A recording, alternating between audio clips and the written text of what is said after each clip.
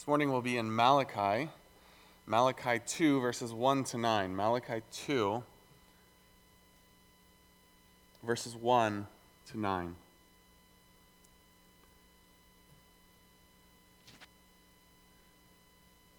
Have you ever set out with the goal to accomplish something, only to get to the end and to turn around to look back and to realize that you did not accomplish it at all? You completely missed the target. Like we've all had that at one time or another. But every time I think of something that does not accomplish a purpose, my mind goes to a friend I had in college. He was just a few doors down from me when I was in the dorms, and it kind of became a joke on our hall. Because every time there's a big paper or a big test due, he would get in one of these moods. And you guys probably get in these moods too, where you got to get stuff done. You are locked in. And you are working, you're accomplishing your purpose. But what was funny about him was he would get in this mood and he would get to work, but he would work on everything except the one thing he had to do. So he would get up and he'd make his bed. He didn't do that every morning, but he would do it these mornings. He'd get up, he'd make his bed. And he'd iron all his clothes, and he'd make sure that his shoes were sorted, that his sink was clean, and his desk everything was organized. And he would go and he would take a shower. And by the end of the day, everything was in its place. Everything was clean. Everything had been accomplished except the one thing that he had set out to do. He hadn't studied. He hadn't written this paper. He had failed miserably at the one thing that he was trying to accomplish. As we turn our attention to Malachi, the end of chapter 1 into the first several verses of chapter 2, that's what we see here. These priests are setting out. They have the goal. They at least somewhat want to worship God, and yet everything they're doing, they're accomplishing everything except that. The one thing they're not doing is they're not worshiping God. Rather, they're showing their contempt for God. Our passage this morning, verses 1 to 9 of chapter 2, builds on what we saw last week in chapters 1, 6 to 14. Malachi, as we've mentioned, is divided by kind of conversations. God will say something and the people will respond. We come to chapter 2, the first 9 verses, it's still connected to God's response to what they said. In verse 7, in what way have we defiled you?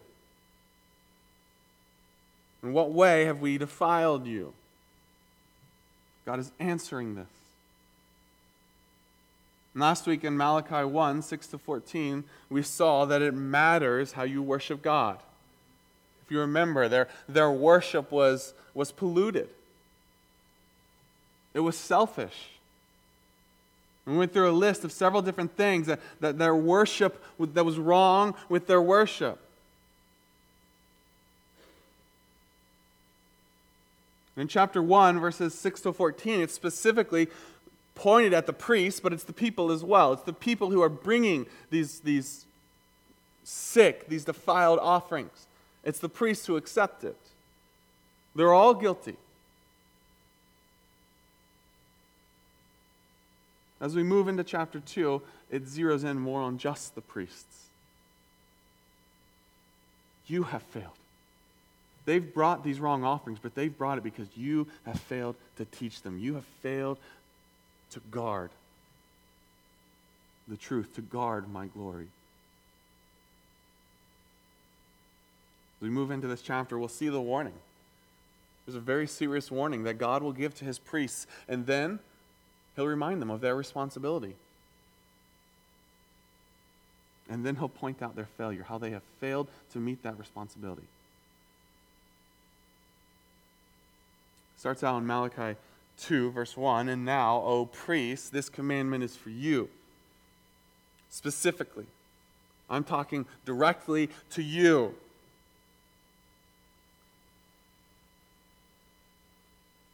This commandment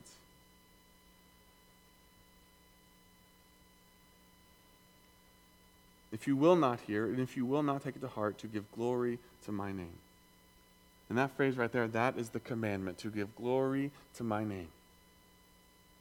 That's the goal. That is what God is trying to point out in the end of chapter 1 to the first 9 verses of chapter 2. This is what you are failing to do. You are failing to give glory to my name. You are failing.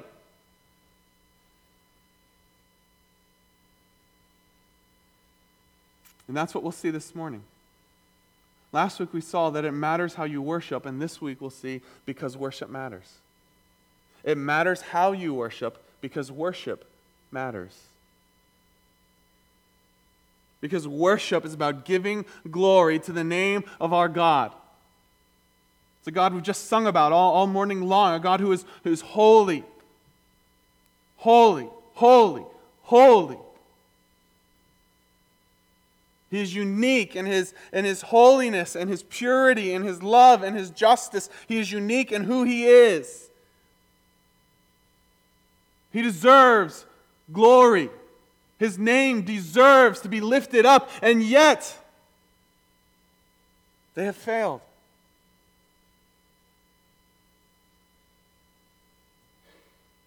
So this morning in this passage, the big idea, it's stated right here at the beginning, you have failed to give glory to my name. Worship matters because worship is about giving glory to a God who deserves glory. And the first thing we see is this morning. Now, O priest, this commandment to give glory to my name, this commandment is for you. This is what you should be doing, what you should be leading in. And if you will not hear, if you will not take it to heart, if you will not heed this warning, if you will not wake up from the slumber in which you find yourself, if you will not return to proper worship,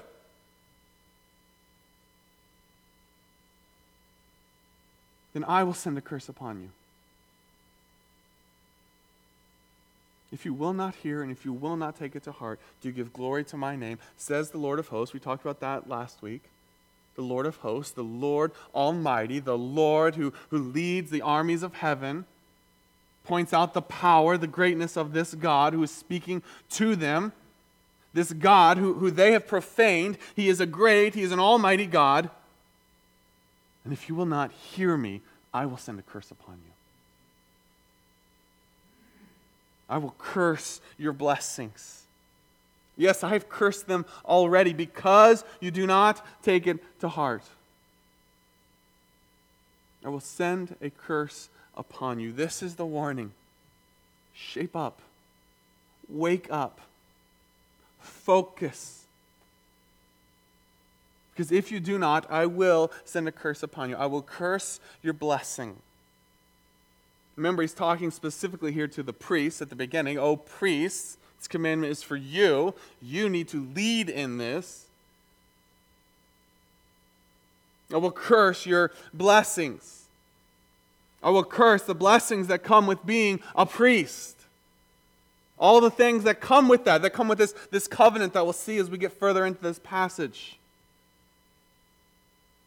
I will take those away. But it goes beyond just affecting you, the blessings that you receive being a priest, but the blessings that you give to the people. When you stand up and you spread your arms and you bless them, you have no right to bless them, for you are not blessed yourself. I will curse your blessings, the blessings that are yours and the blessings that you give, because you do not speak for me anymore. You stand out to this people and you hold your arms out and you proclaim truths. But you're not speaking for me. In fact, yes, I have cursed them already. Your apathy and your contempt has already led to some of these consequences. You're already facing this. You're already under these consequences. Verse 3, he kind of explains this curse a little bit further. Behold, I will rebuke your descendants. If you continue to ignore me, If you continue not to take this to heart, then your actions will not just affect you, they'll affect your seed. They'll affect those who come after you, your descendants.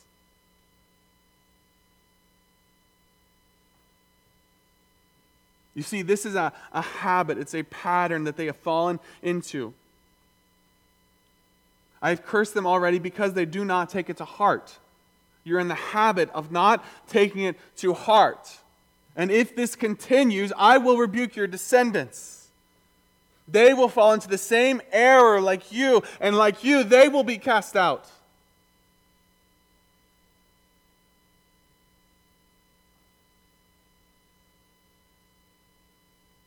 Verse 3, Malachi gets very graphic. I will rebuke your descendants and spread refuse on your faces. Dung. I will spread dung on your faces.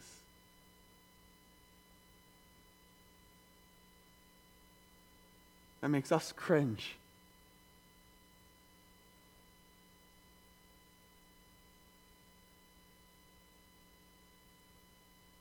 This is what God will do. I will spread refuse, dung, specifically when the offering is brought and the offering is burned, it's the leftover, the waste that is left in the sacrificial animal in its stomach. And it's waste that the priest would have to take, and he would take outside of the camp to a place, and he would dispose of it. He would burn it. It was unworthy. It was filthy. It was unclean. They had to cast it out of the camp. They had to get rid of it. And what God is saying here is, I will take that and I will put it on your faces. I will make you unclean. And not only will it humiliate you, but it will make you useless. Because now you are unclean. Now what is on the outside is showing what's on the inside. This is who you are. Your worship is contemptible. Your worship is unclean. So I'll make your outside fit it. I will put dung on your faces. The refuse of your solemn feasts, and one will take you away with it. As it is thrown out of the camp, as it is useless, as it is not worthy to be there, so you will be thrown out with it. You and your polluted worship will be cast out with the dung.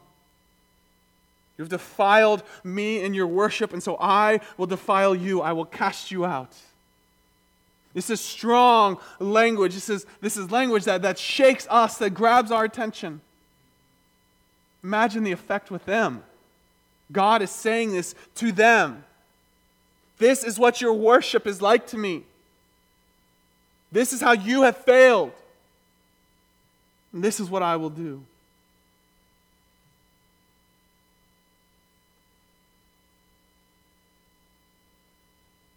Then you shall know that I have sent this commandment to you. Then you shall know how seriously I take my name, the glory of my name. How big of a deal this is to me. At that point, you can't claim you don't know. I have made it very clear. This is a big deal.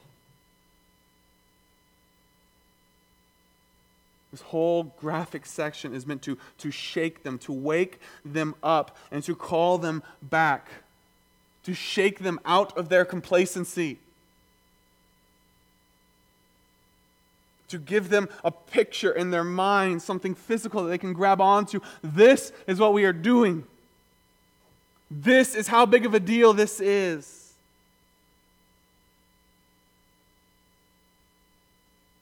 What's interesting, though, is this last line, that my covenant with Levi may continue. See, God is not going to throw out his covenant with Levi, with the priests altogether. He's not going to just abandon them and abandon that and go back on his word. Rather, he's going to defend that. And part of defending that is throwing these out who have defiled it.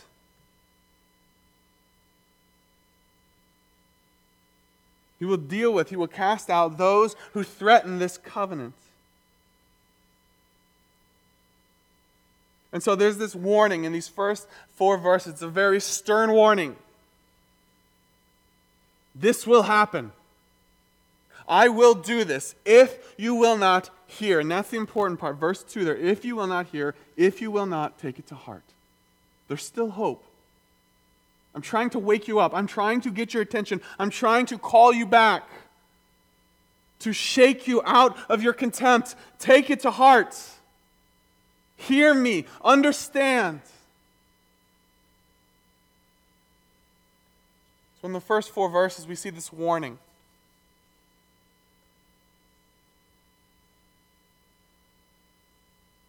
As you see at the end of verse 4, once again, says the Lord of hosts. It's the Almighty God who is giving you this warning. Almighty God who is reaching out to you and giving you a warning. Wake up.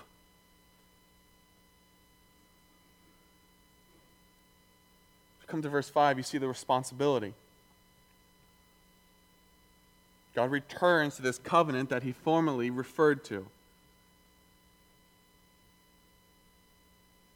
This is a call for them to then get up.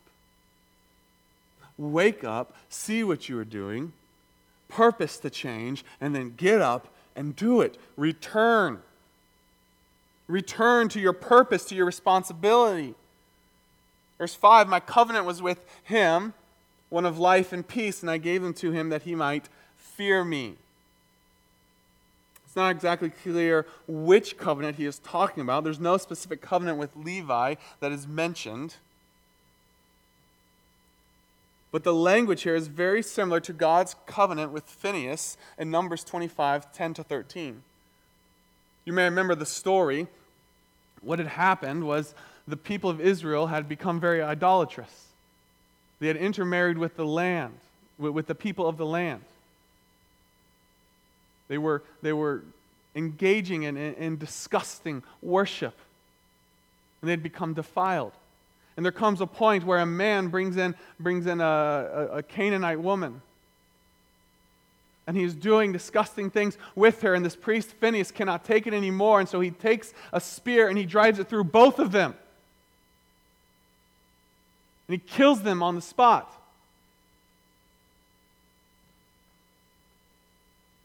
And his zeal for the holiness of God pleases God. And God's wrath against his people is turned aside there in Numbers 10. Numbers 25, verses 10-13. So Phinehas, in the face of apathy, of idolatry, of rebellion, of adultery is zealous for the glory of God. And he stands up for it. And God blesses him, and he gives him this covenant. And in that passage, the language is very similar. He says the covenant of peace. So it's very possible this is the covenant to which God is looking back to here.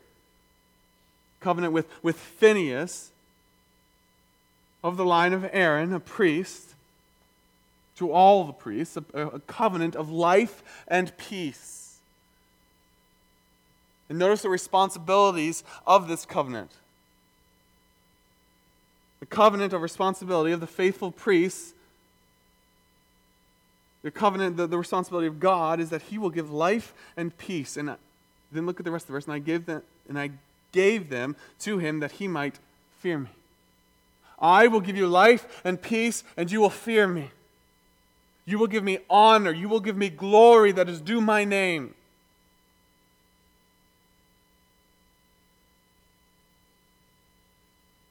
Verse 5 goes on, so he feared me. You priests cannot claim that this covenant that I've made with you puts impossible responsibility on you. Because look, there was a time. There was a time when the priests did what they were supposed to, when they did fear me. They were reverent before my name. The priesthood at one time did what they were supposed to do. They functioned as they were meant to function. They cared about the law. They cared about my worship, and they defended it. Verse 6, the law of truth was in his mouth. They knew the truth. They spoke the truth. Injustice was not found on his lips. They knew the truth. They spoke the truth. They carried it out in justice. He walked with me in peace, in equity, walked with God in righteousness. And turned many away from iniquity. Not only did they speak the truth, they stood up for the truth. Like Phinehas when he takes that spear and he drives it through.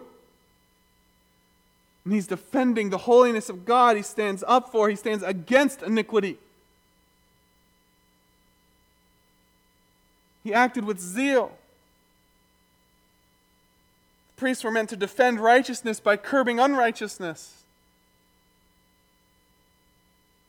As they spoke the truth, as they modeled the truth, as they went through their duties and did their responsibilities, they turned away many from iniquity.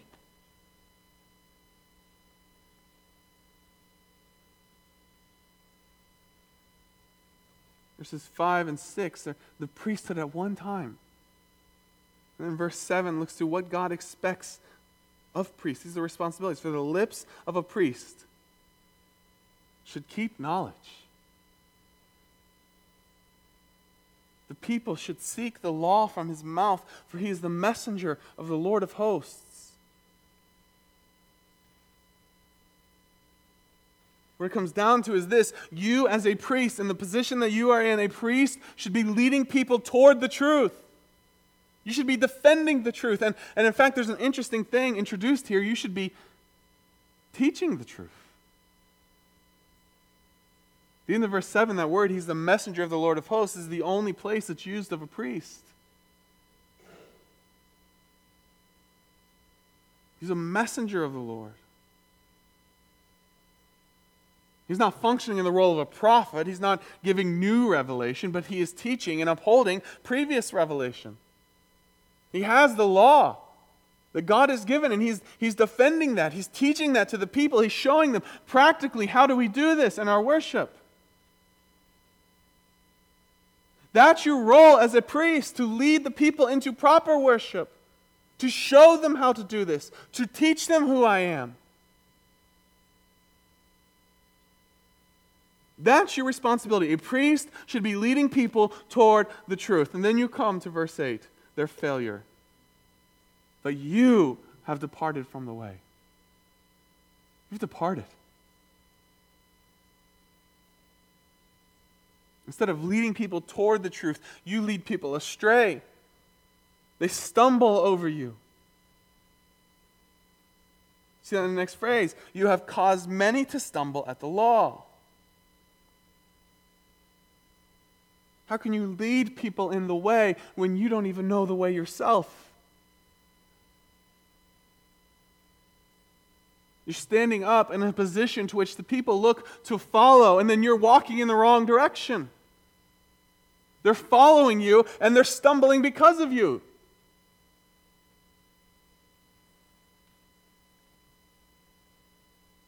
You've caused many to stumble at the law. You should, as was previously noted, you should keep knowledge. The law of truth should be in your mouth. Instead, others stumble. Because you can't teach the law because you don't know it. You've not put any time into studying it. Their failure to properly worship God, the people's failure. Their failure, the people's failure, as we saw last week in chapter 1, verses 6 to 14, their failure to properly worship is your failure, priests. You have failed me, and you have failed the people because you are failing to teach them. You're failing to turn them away from iniquity. In fact, you're leading them into it. You have corrupted the covenant of Levi. You have not feared me, and yet you expect life and peace from me. And yet you stand up and you raise your hands up and you tell the people, everything is okay. This offering is accepted by the Lord. You use the right words. And you're making empty promises to a people because your blessing is cursed. You go on blessing the people and leading them to believe that everything is as it should be, but it isn't. Everything is not as it should be because you have led them astray. Once again, says the Lord of hosts, the Lord Almighty.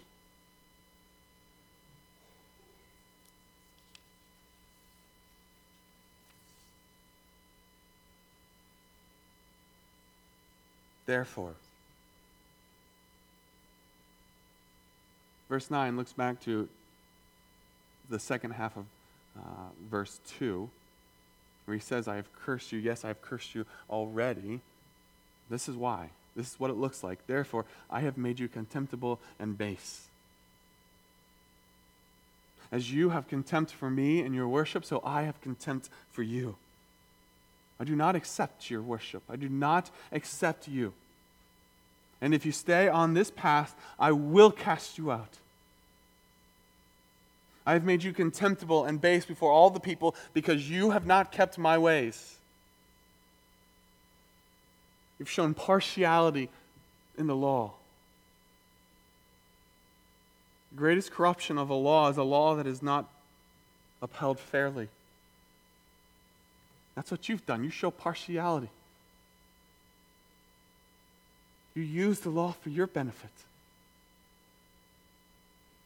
instead of for the purpose to which I gave it.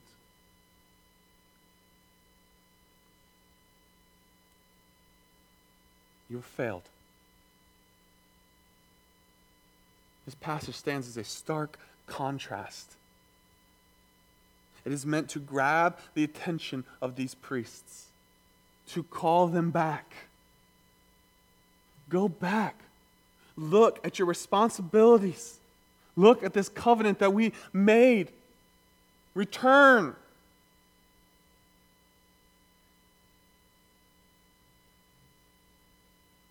I think this passage should be a warning to us as well. As we saw last week, Israel's worship was polluted. And as we see this week, it's because their priests are polluted. The apathy and contempt of those meant to lead in worship led to the apathy and contempt of the people. And I think the very clear point of these two passages is that worship matters to God and worship must matter to us.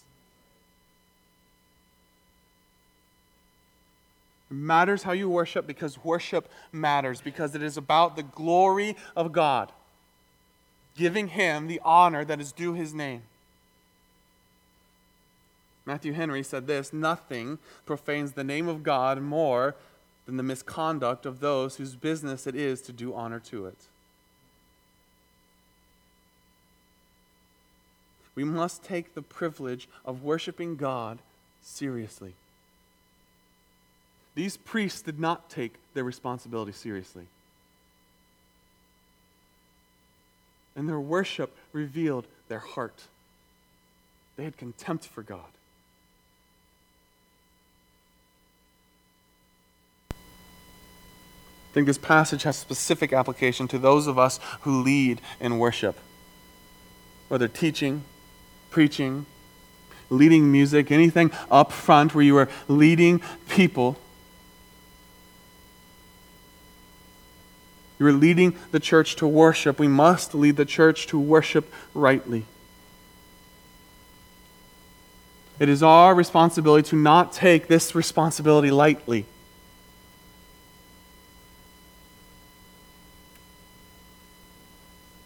Worship is not about me and you. It's not about tickling ears. It's about giving glory to God.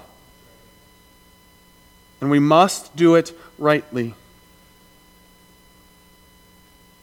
We must know the truth. We must teach the truth and we must model the truth. But it doesn't just end there. We must respond rightly to the truth.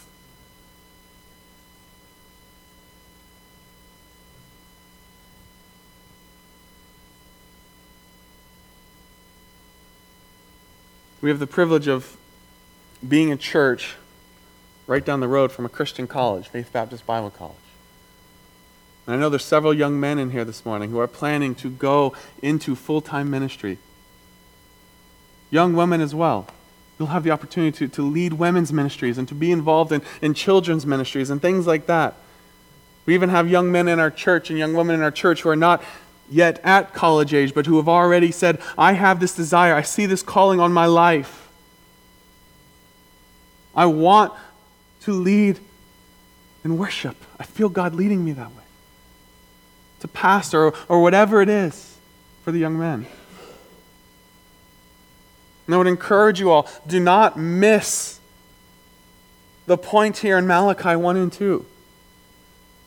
I know we're not priests, but God is God. And God deserves the glory due His name. And the worship of the church is a heavy matter. It's a big deal. Don't just go with the flow. Think through it.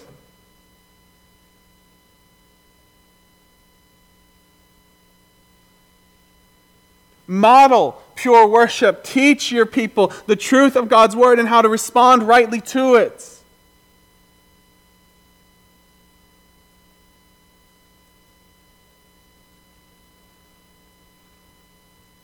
Good theology is good. We need that foundation, but it must lead to pure worship.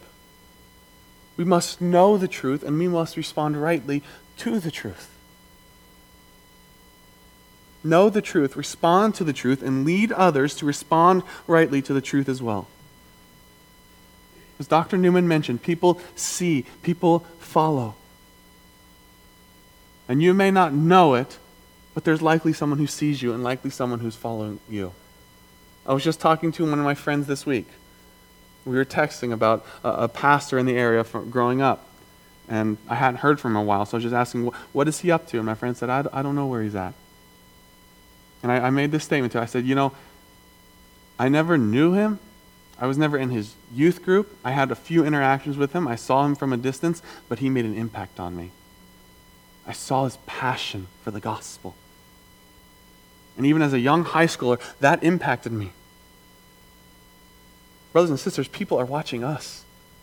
They're watching our worship. And what is our worship communicating?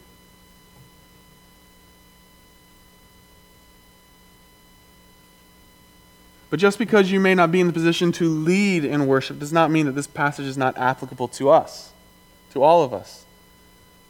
Because we are all watching. People see. Not only that, but unlike the people, you have access to God's word. See, that's the thing. At the temple, they may not have all had copies of the Torah. They were dependent on the priests to tell them, and when the priests didn't, they were led astray. And it's still our responsibility as leaders, as pastors, as teachers, as those who lead in worship in the church to lead you in the truth. But you have the truth with you. You have a copy of it.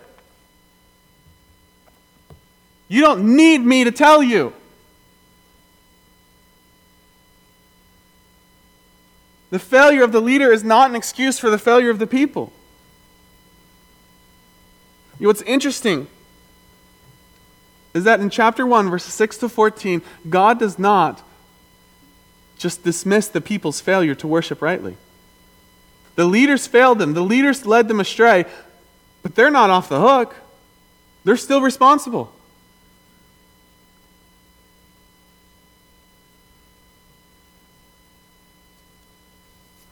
So take this to heart. Search your heart. Understand that it matters how you worship because worship matters. It's giving glory to God. I think we would fail in closing. We would fail ourselves. We would fail this passage if we didn't take a second to glory in our God, to glory in our perfect high priest. Because I was studying this week, I was seeing the failure of these priests in my mind.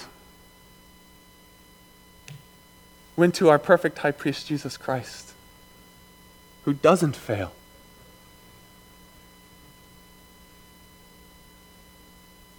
A Redeemer. He never fails us. He never leads us astray. In fact, I would encourage you, I think it would be a good idea while we are working our way through Malachi, we're seeing the failure of the priest, the failure of the people. Read through Hebrews the next several weeks. Look at our high priest. See the failure of these priests to do what God had called them to do, and then look to the triumph of Christ, who stands, who represents us, who gives us boldness before God. As you work your way through Malachi, there's a building anticipation, looking towards this coming one, this Messiah. Malachi at the time didn't see it as two comings, but now we have the privilege to stand after the coming of Christ the first time, to see him as our perfect high priest and to long to be with him again for his second coming. Malachi builds that anticipation. We have the privilege to look back and to see that, to see the faithfulness of God, this high priest who stands for us at the right hand of God, who intercedes for us perfectly, unlike the failed priests. We don't have to worry about that. Our high priest never fails.